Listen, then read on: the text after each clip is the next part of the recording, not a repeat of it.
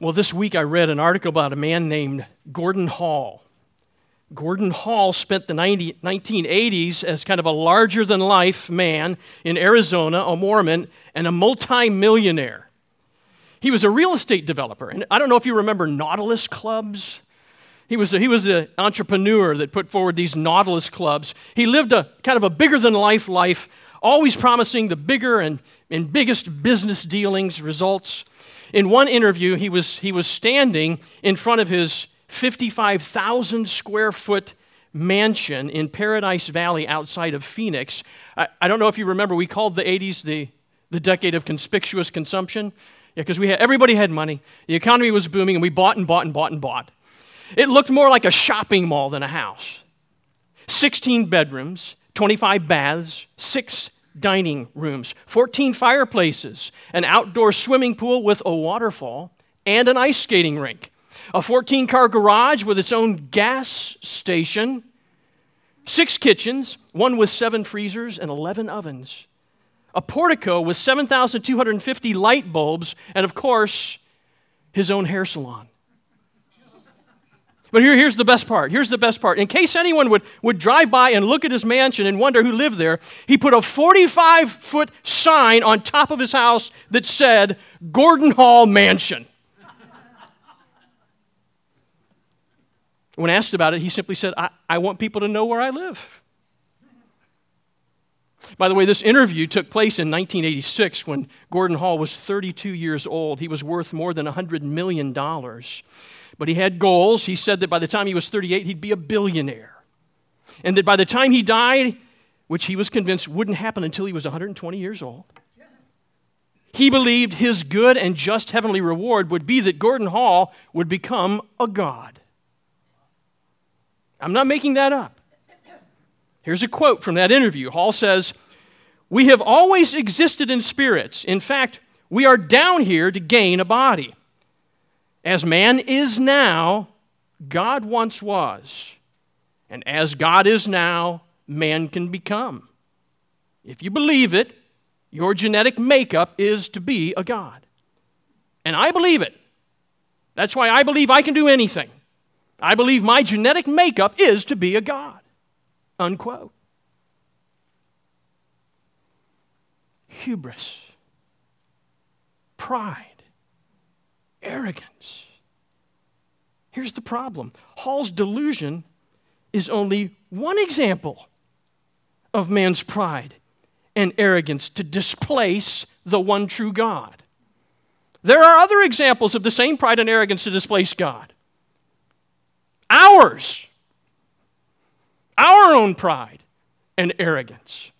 Mankind's natural position is one of pride and arrogance. We're going to see that on display in our passage this morning with the building of the Tower of Babel. But each one, every one of us, has the desire for vainglory in our hearts. Pride is that inward desire to be better than everyone else. Vainglory is that outward desire, that 45-foot sign that says we are better than them. And they know it. Just like Adam and Eve and Gordon Hall, we have that sinful bent to want to live independent of God. Sometimes just to forget He exists and to be our own gods. We need a word from God this morning, you and I, to help bring us heart-deep humility. Humility. True contrition. Because God opposes the proud, but He gives grace to the humble. So Peter says, humble yourselves under the mighty hand of God, that He might exalt you at the proper time. The context of our passage this morning, which is going to run from chapter 10, verse 1, all the way to chapter 11, verse 26, the flow may not be obvious as we go through that text. So it may help you to follow along on the sermon outline in your bulletin this morning. I'll read and then I'll explain 3 sections. The first is chapter 10, which is a genealogy of Noah and his 3 sons. The second is chapter 11, verses 1 to 9, which is the account of the Tower of Babel. And the third is chapter 11, verses 10 to 26, which is another genealogy, this one of Noah's sons, Shem. It's kind of an Oreo cookie, if that'll help you to eat it this morning. The two genealogies are the chocolatey wafers, and the story of the Tower of Babel is the creamy middle. And the purpose of the cookie is to give us understanding.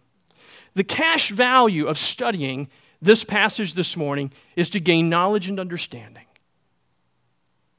Remember, Moses' original audience, when he handed the Septuagint, when he handed the Pentateuch, over to the people of Israel, is the Israelites at the end of their journey in the wilderness. They're about to cross into the Jordan River by God's command to battle against nations and to take their land because God promised it to Israel, and there they will become a nation.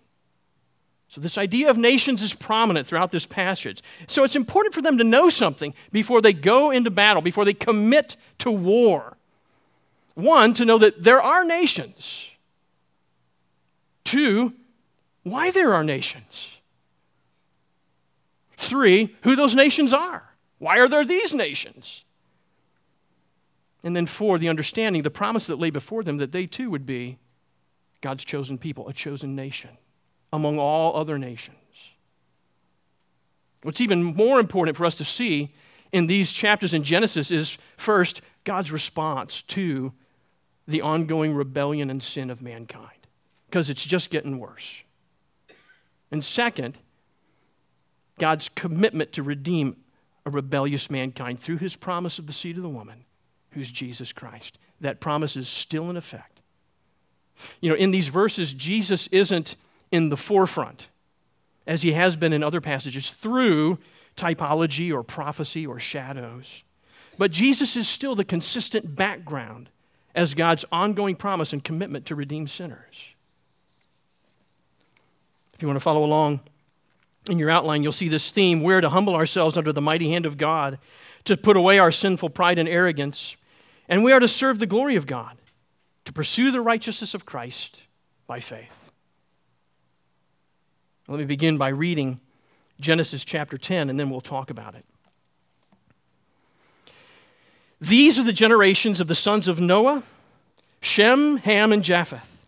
Sons were born to them after the flood. The sons of Japheth, Gomer, Magog, Madai, Javan, Tubal, Meshach, and Tiras. The sons of Gomer, Ashkenaz, Riphtah, and Togarmah. The sons of Javan, Elisha, Tarshish, Kittim, and Dodanim.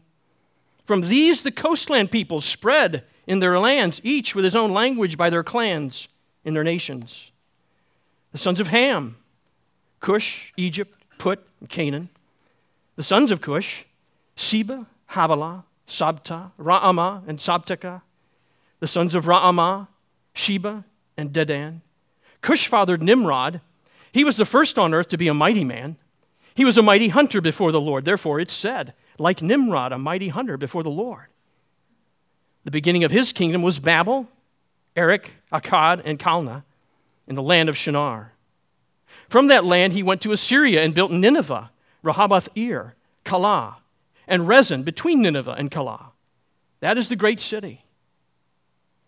Egypt fathered Ludim, Anamim, Lehabim, Naphtuhim, Pathrusim, Casluhim, from whom the Philistines came, and Caphtorim.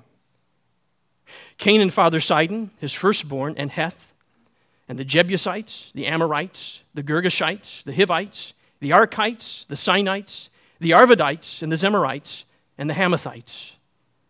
Afterward, the clans of the Canaanites dispersed, and the territory of the Canaanites extended from Sidon in the direction of Gerar as far as Gaza, and in the direction of Sodom, Gomorrah, Admah, and Zeboim as far as Lasha.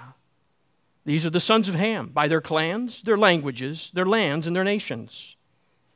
To Shem also, the father of all the children of Eber, the elder brother of Japheth, children were born. The sons of Shem, Elam, Assur, Arpachshad, Lud, and Aram. The sons of Aram, Uz, Hul, Geter, and Mash. Arpachshad followed Shelah, and Shelah followed Eber. To Eber were born two sons. The name of one was Peleg, For in his days the earth was divided, and his brother's name was Joktan. Joktan fathered Almadad, Sheleph, Hazarmaveth, Jerah, Hadoram, Uzal, Diklah, Obal, Abimael, Sheba, Ophir, Havilah, and Joab. All these were the sons of Joktan. The territory in which they extended from Mesha to the direction of Sephar to the hill country to the east. These are the sons of Shem, by their clans, their languages, their lands, and their nations.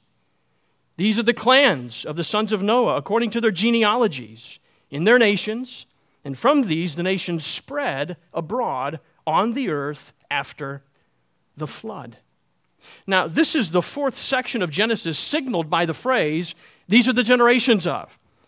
And this is the second of two large genealogies that each contain 70 representatives. The genealogy back in chapter 5 took us from Adam to Noah. And it's very linear in structure. Adam fathered Seth, and then he died. Seth fathered Enosh, and then he died. Remember how we read that? Each one sounded the same. Skip all the way down. Good Lamech fathered Noah, and then he died. But Noah doesn't die in chapter 5. Instead, we get the account of the flood. Remember? The genealogy comes down to Noah, and he doesn't die yet. We get chapter 6 and 7 and 8 and 9. Then finally, at the very last verse of chapter 9, the formula is completed. It's right before where I started reading here.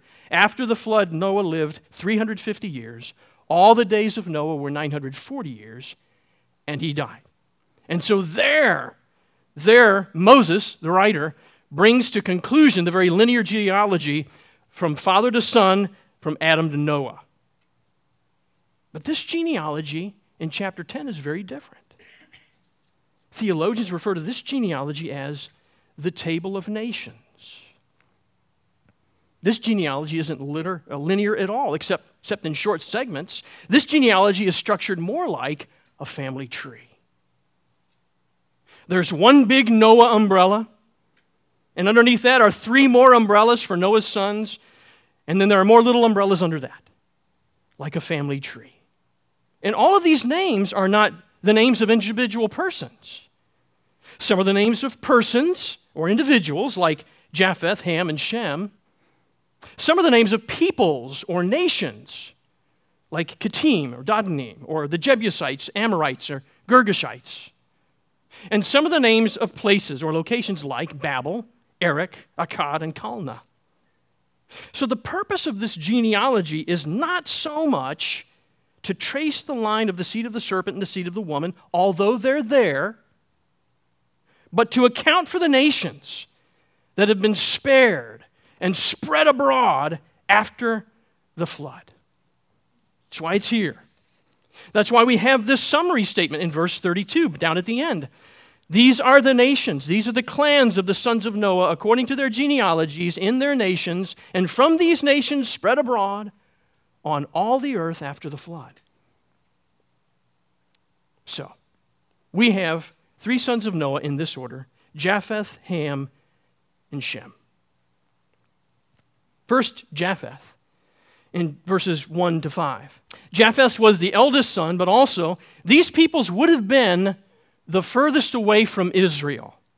They were scattered way out on the far horizon. They would have been the least concern to Israel, politically or militarily.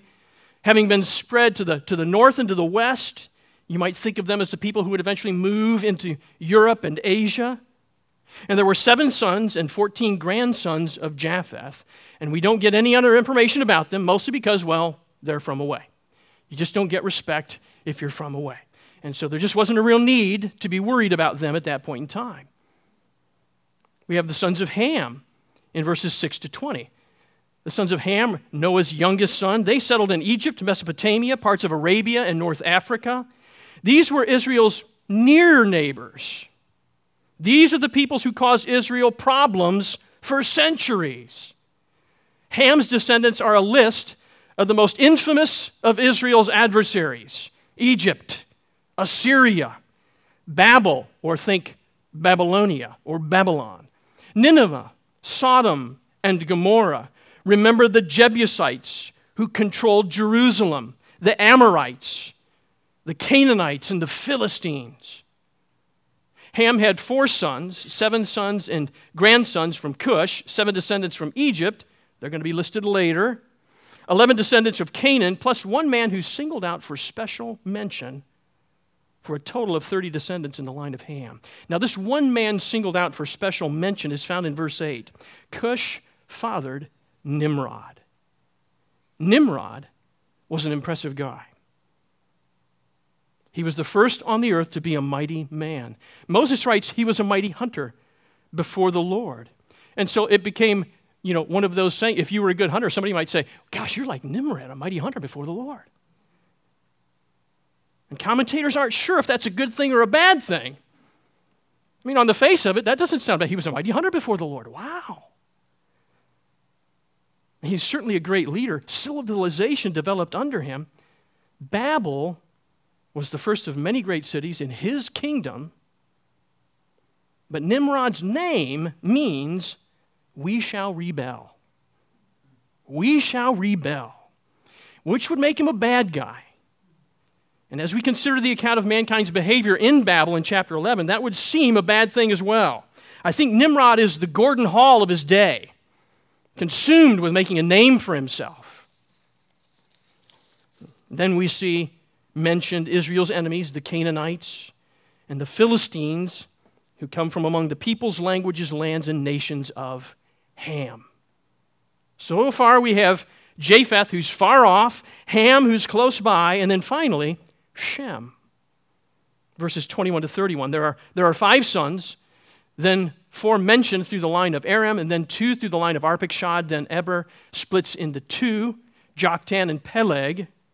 And the people of the Shemites spread out to northern Mesopotamia, Syria, and parts of Arabia. Moses has saved this chosen line for last. Why?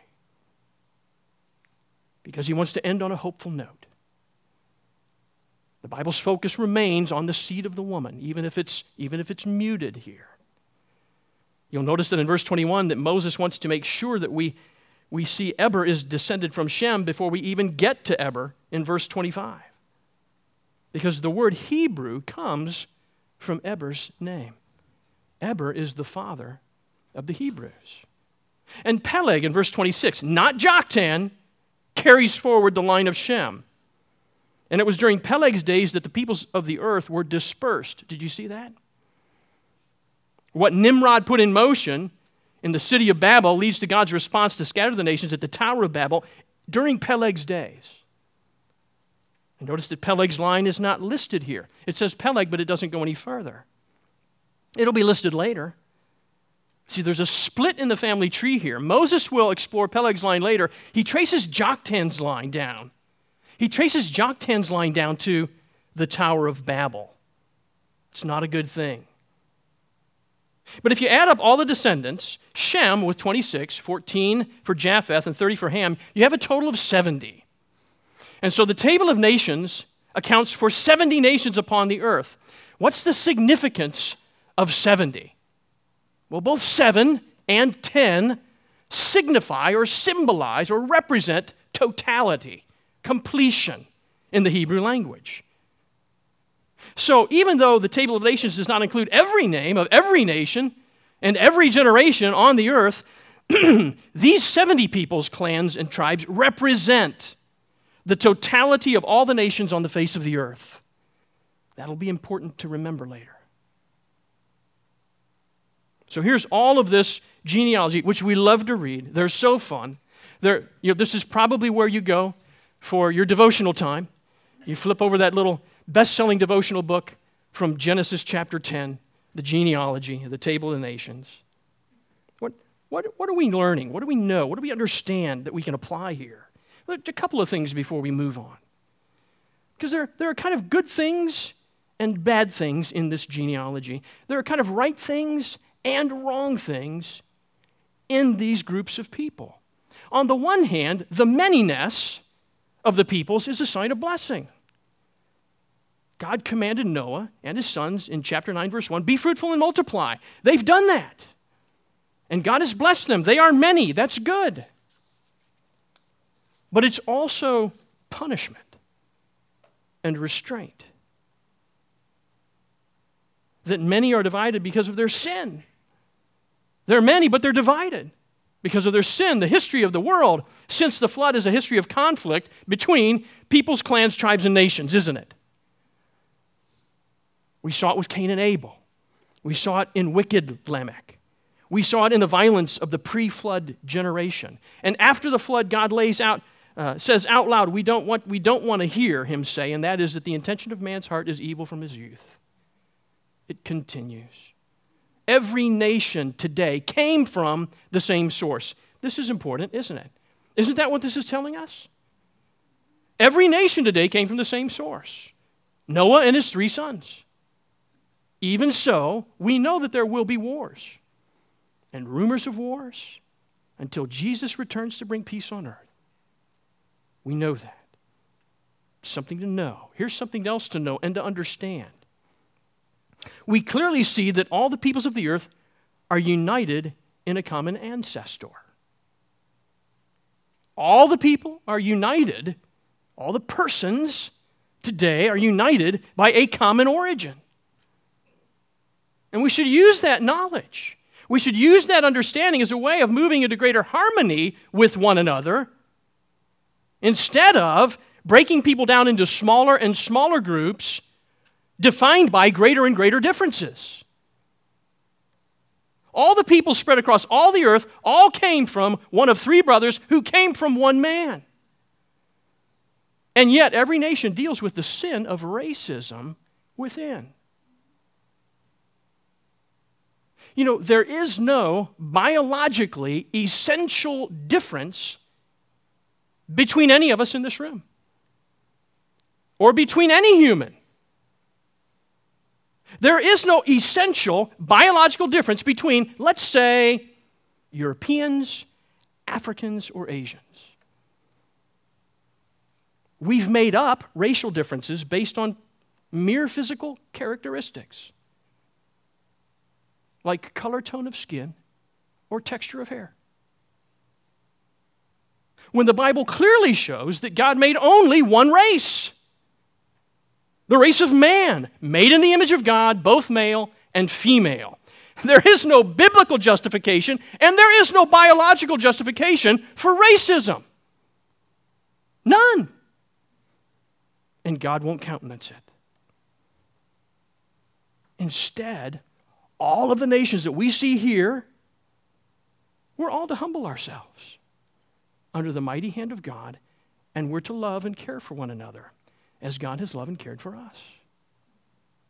That's the path. So the Table of Nations looks like a series of concentric circles, if you will, like a target moving towards the center where Shem's line is, where Jesus is the bullseye. It's pointing us in the right direction. But what comes next is a story of how and why the nations came to be scattered. Why we came to be separated and with many languages. It's the story of the Tower of Babel in chapter 11 beginning in verse 1. Now the whole earth had one language and the same words. And as people migrated from the east, they found a plain in the land of Shinar and settled there. And they said to one another, "Come, let us make bricks and burn them thoroughly." And they had brick for stone and bitumen for mortar. Then they said, "Come, let us build ourselves a city and a tower with its top in the heavens. And let us make a name for ourselves, lest we be dispersed over the face of the whole earth." And the Lord God came down to see the city and the tower, which the children of man had built. And the Lord said, "Behold, they are one people, and they will have all one language, and this is only the beginning of what they will do. And nothing that they propose to do will now be impossible for them. Come, let us go down and there confuse their language, so that they may not understand one another's speech." So the Lord dispersed them from there over the face of all the earth, and they left off building the city. Therefore its name was called Babel, because there the Lord confused the language of all the earth. And from there the Lord dispersed them over the face of all the earth. Now, this account begins with the people of the earth all being together and having one language. So, chronologically, the Tower of Babel comes before the accounting of the Table of Nations. Moses is now explaining how it is that the nations came to be scattered and have their own languages. And notice that they're moving from the east. This phrase, it's a little muddled in translation here. They're moving from a place, a position in the east of Eden, and going even further east. They're moving towards Mesopotamia. In other words, they're moving in the direction that takes them further and further from God. Just as Cain did, just as the other generations did, as they continue to move east, they're moving further from God, east of Eden. And when they found a level plain, it looked nice, they decided to stop and settle there. Now, what's the problem with that? Remember in chapter 9, verse 1, God commanded Noah and his sons to be fruitful and multiply and fill the earth. That's the plan and purpose of God. And their decision for all of man to put down roots and stay in one place stands in direct opposition to God's plan for them to fill the whole planet with His glory. And like Gordon Hall, they're not shy about their motives in verse 4, are they? Come, let us build ourselves a city. Let us build ourselves a tower with its top in the heavens. And let us make a name for ourselves, lest we be dispersed over the face of the earth. I mean, look at their pride and hubris on display. Let us build a city for ourselves rather than a city for God. Let us build a tower for ourselves to reach into the heavens rather than to appeal to God for entrance into His heaven. Let us make our name great rather than making God's name great. And let us put a 45-foot sign at the top of our tower that says, "Man lives here, and man will not be dispersed from this place." A few details and their implications. The Israelites in the Promised Land would build everything with stone. The plain of Shinar had no stone, but it had clay and it had tar pits to make bricks with. And so while many commentators will point to look at the technological advance that's happening here in society, and that's true, the Israelites would have read this and seen it as inferior, something to laugh at. They built with bricks. We build with stones. They would also have seen a connection between making bricks and slavery, wouldn't they? Israel was enslaved to Egypt and forced to make bricks. Here the people are willingly enslaved to their rebellion against God and willingly engaging themselves in slave labor to burn bricks to build their own mountain. See, the tower is called a ziggurat in Mesopotamian terms. It looks like a square pyramid, the stair steps that go up each side. So you can walk up the stairs to heaven. Symbolically, it's a mountain. It's a mountain that they're building. Eden was in a high place, a mountain. Noah's Ark came to rest on Mount Ararat, a mountain, a high place. They're building their own high place on which to worship themselves, a mountain alternative to God's mountain. The tower to the heavens expresses their desire to challenge God. In defiance of God, they wanted autonomy, just like Adam and Eve. With a name for themselves in a fortified city, they believed they could resist being dispersed by anyone, including God. And each of those desires of their prideful hearts go precisely against the plan of God for mankind to worship God, to make much of His name, and to do so across the face of the earth. We had hoped to look at Babel and see one people communicating in their one language and building a city to the glory of God. That's what we wanted to see. Instead, we see yet again concrete evidence that the thoughts of man's hearts was only evil continually, just as it was before the flood. It is now after the flood. And so God comes down to respond. Man's rebellion is no laughing matter, but one commentator likened Moses' writing of this passage to the writing style of Dr. Seuss. Best I can tell, he's right. The sarcasm in the passage is intended. He wants the foolishness of the sinfulness of man to be seen. Man has spent all their time and energy to build a high-tech, new bricks and bitumen mortar tower to the heavens, but God can't see it. In fact, God, who sees everything, has to come down from heaven, has to get down on his hands and knees, so to speak, all the way to earth before he can see man's puny, pathetic, microscopic, tiny toy tower. We're supposed to read it that way. How foolish these people that they think they can exalt themselves before God. In Hebrew, the text is filled with word plays and rhyming words, words that sound alike. If it was written in English and written by Dr. Seuss, we might hear things that sound a little bit like this. Man bricks, and he bricks, and he bricks. But everything man bricks, God unbricks. Or, 1 minute man was building in clear communication, then man was babbling in confused, confounding confusion. Or, yes, they made a name for themselves, but their name was mud. We would take it like that, don't you? Now don't think for a minute that God is not or too dignified to make fun of your puny attempts to be your own God and your pathetic delusions of autonomy. In Psalm 2, the God who sits in the heavens, he laughs. He laughs at the kings of the earth who set themselves against the Lord and his anointed. And he ridicules our claims of independence from his sovereign rule. Because of mankind's arrogance, God deprives them of their ability to communicate with one another, to make plans and build things. He confuses their language. Why? Was God afraid that they might actually connect heaven to earth with their tower?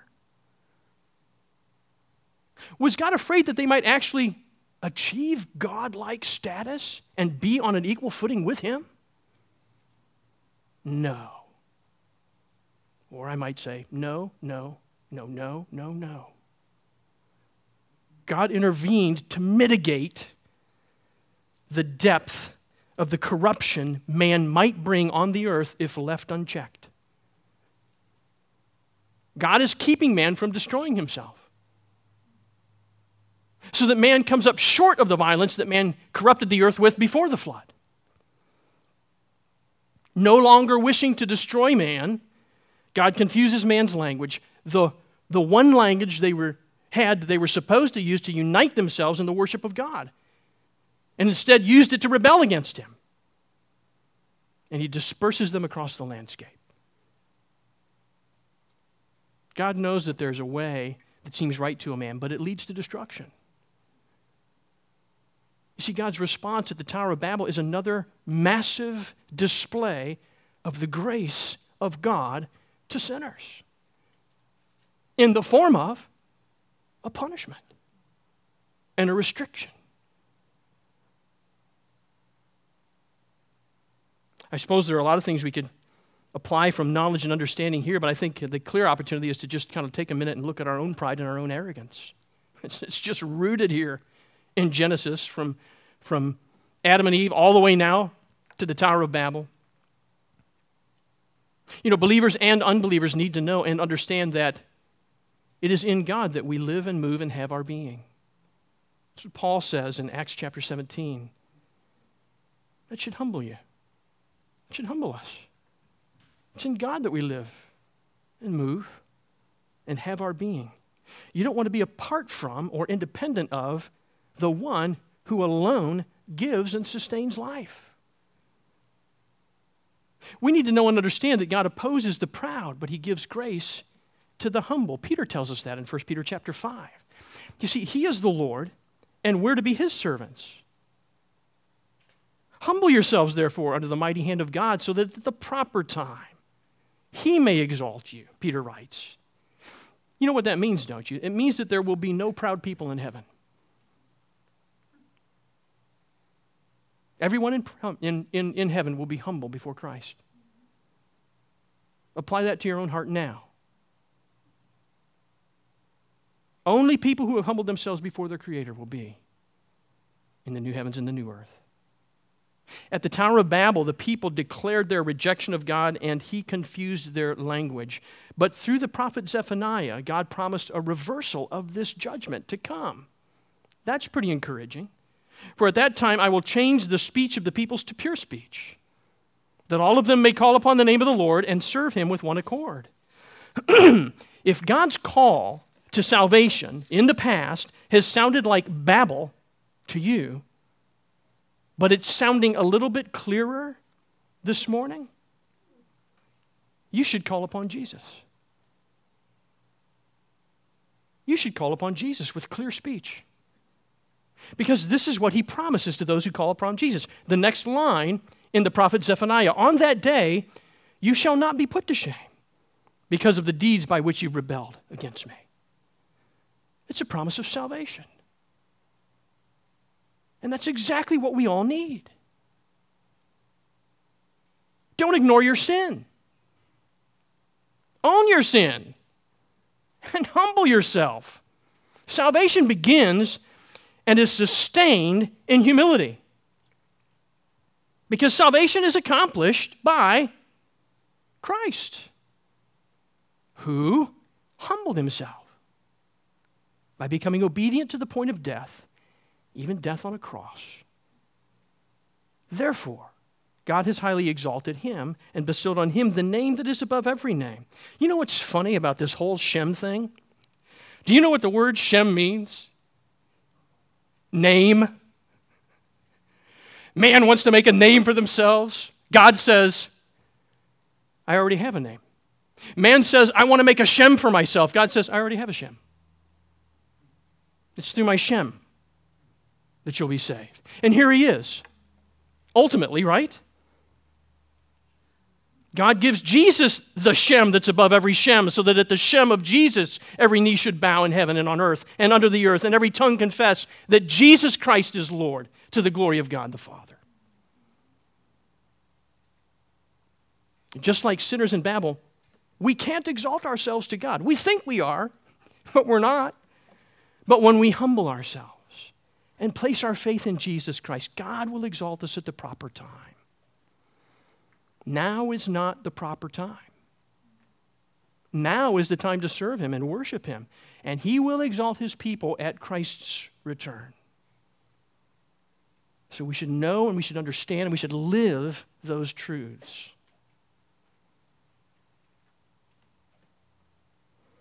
Our last section is another genealogy.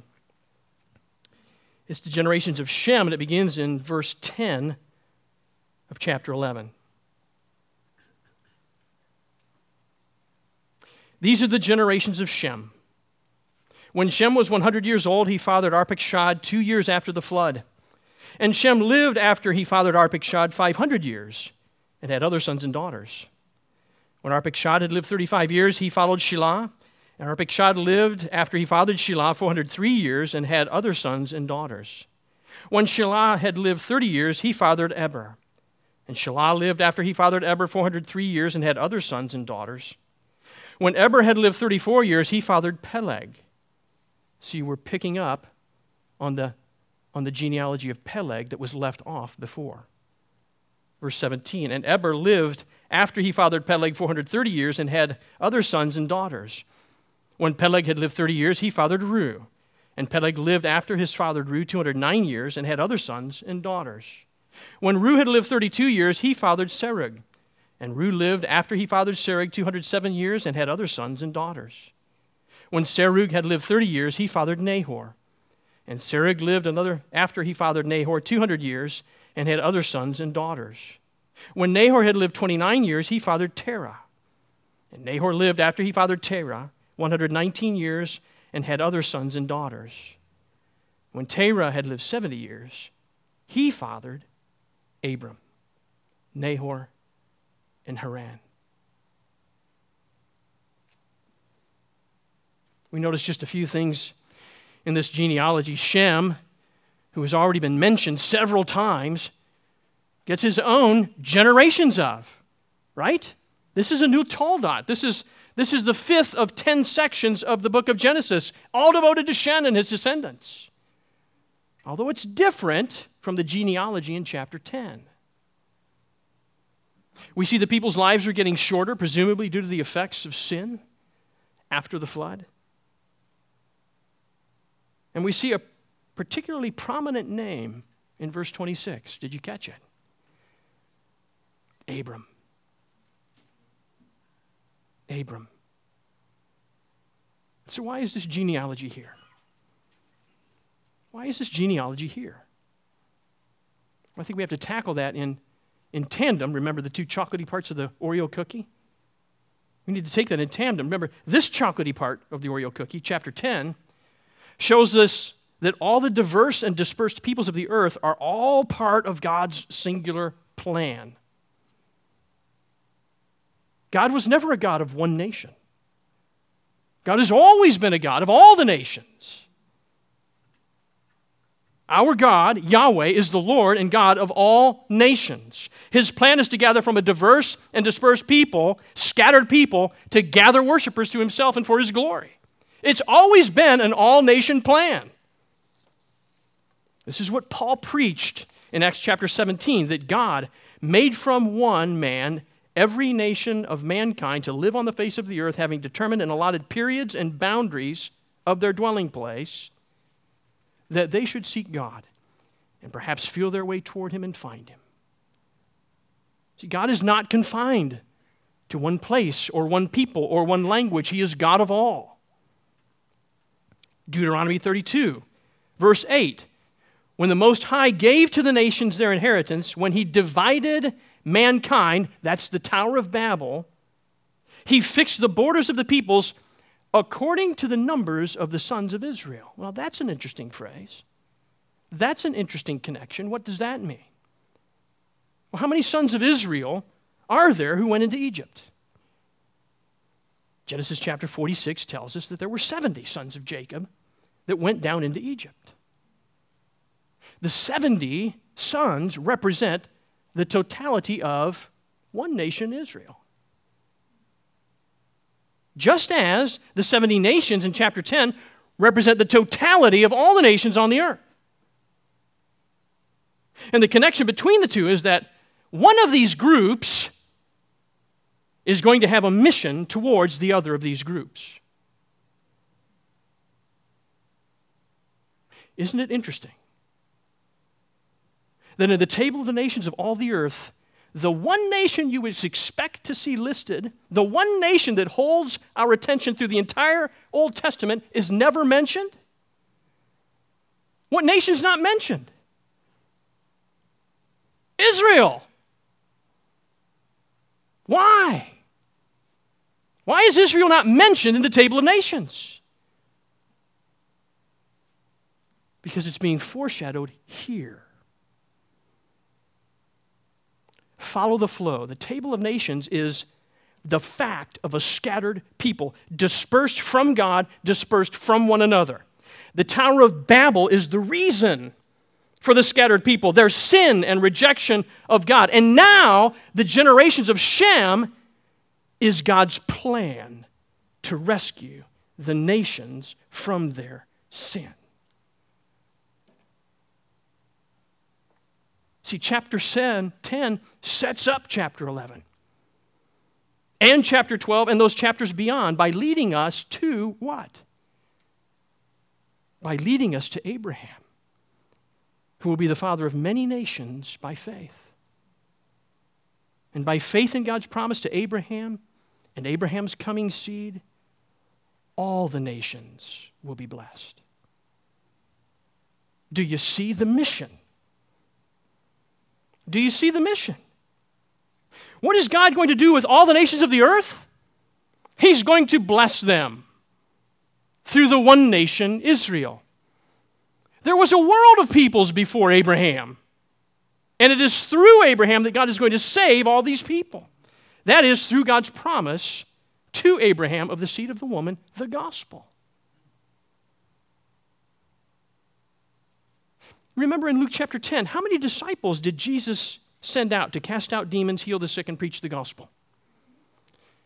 70. Jesus sent out 70 disciples to connect his mission to the Father's mission, not just to save the lost tribes of Israel, but to reclaim, ultimately, all of the 70 nations of the earth, every tribe, tongue, and nation. He didn't just go, 70. How many guys we got here? 70. No, he's making the connection. My mission, my gospel mission is the same as the Father's mission, to rescue the world. So how do we apply that? We apply that by knowing and understanding that God has a big plan. It's a big plan and a purpose for you, his church. Don't let your understanding be small. Don't let your vision be small. This text reveals to us a God who could not be bigger, with a plan for the world that could not be bigger. How much of the world does God want to redeem? All of it. That does not mean that every single person will be saved. It does mean that he will save people from every tribe and tongue and nation, even ours. In Isaiah chapter 49, God says, it's too small a thing that you should be my servant to raise up the tribes of Jacob and to bring back the preserved of Israel. It's too small of a mission. I will make you a light for the nations, he says, that my salvation may reach to the ends of the earth. You see, God will, in a sense, reverse the curse at Babel. He says through the prophet Zephaniah, chapter 3, verses 9 and 11, I'll read them again, for at a time I will change the speech of the peoples to a pure speech, that all of them may call upon the name of the Lord and serve him with one accord, will serve him in unity instead of the division. On that day you shall not be put to shame because of the deeds of which you have rebelled against me, for then I will remove from your midst your proudly exultant ones, and you shall no longer be haughty in my mountain. In Acts chapter 2, on the day of Pentecost, by the power of the Spirit, the gospel is proclaimed to the nations, isn't it? The nations are present in Jerusalem. And the Spirit brings tongues of fire that allow them to speak in languages they had not learned, so that all the nations would understand right there in that one place, bringing salvation to all who would believe. And as we look forward to Revelation chapter 7, verse 9, God shows us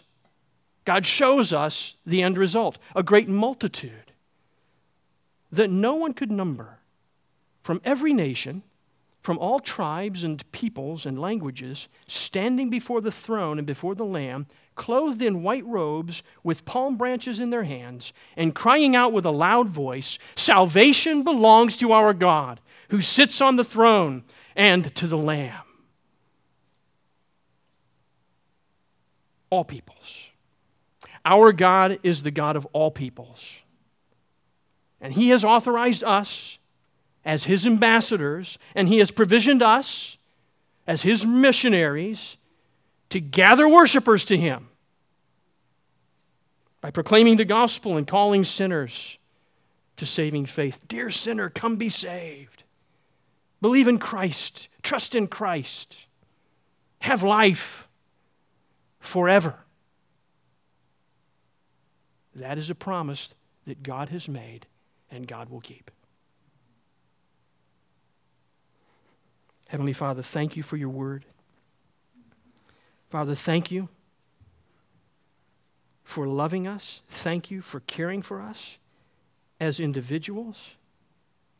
Help us to see, be pleased to show us your greatness and the greatness of your love for people from every tribe, tongue, and nation who would call upon Christ.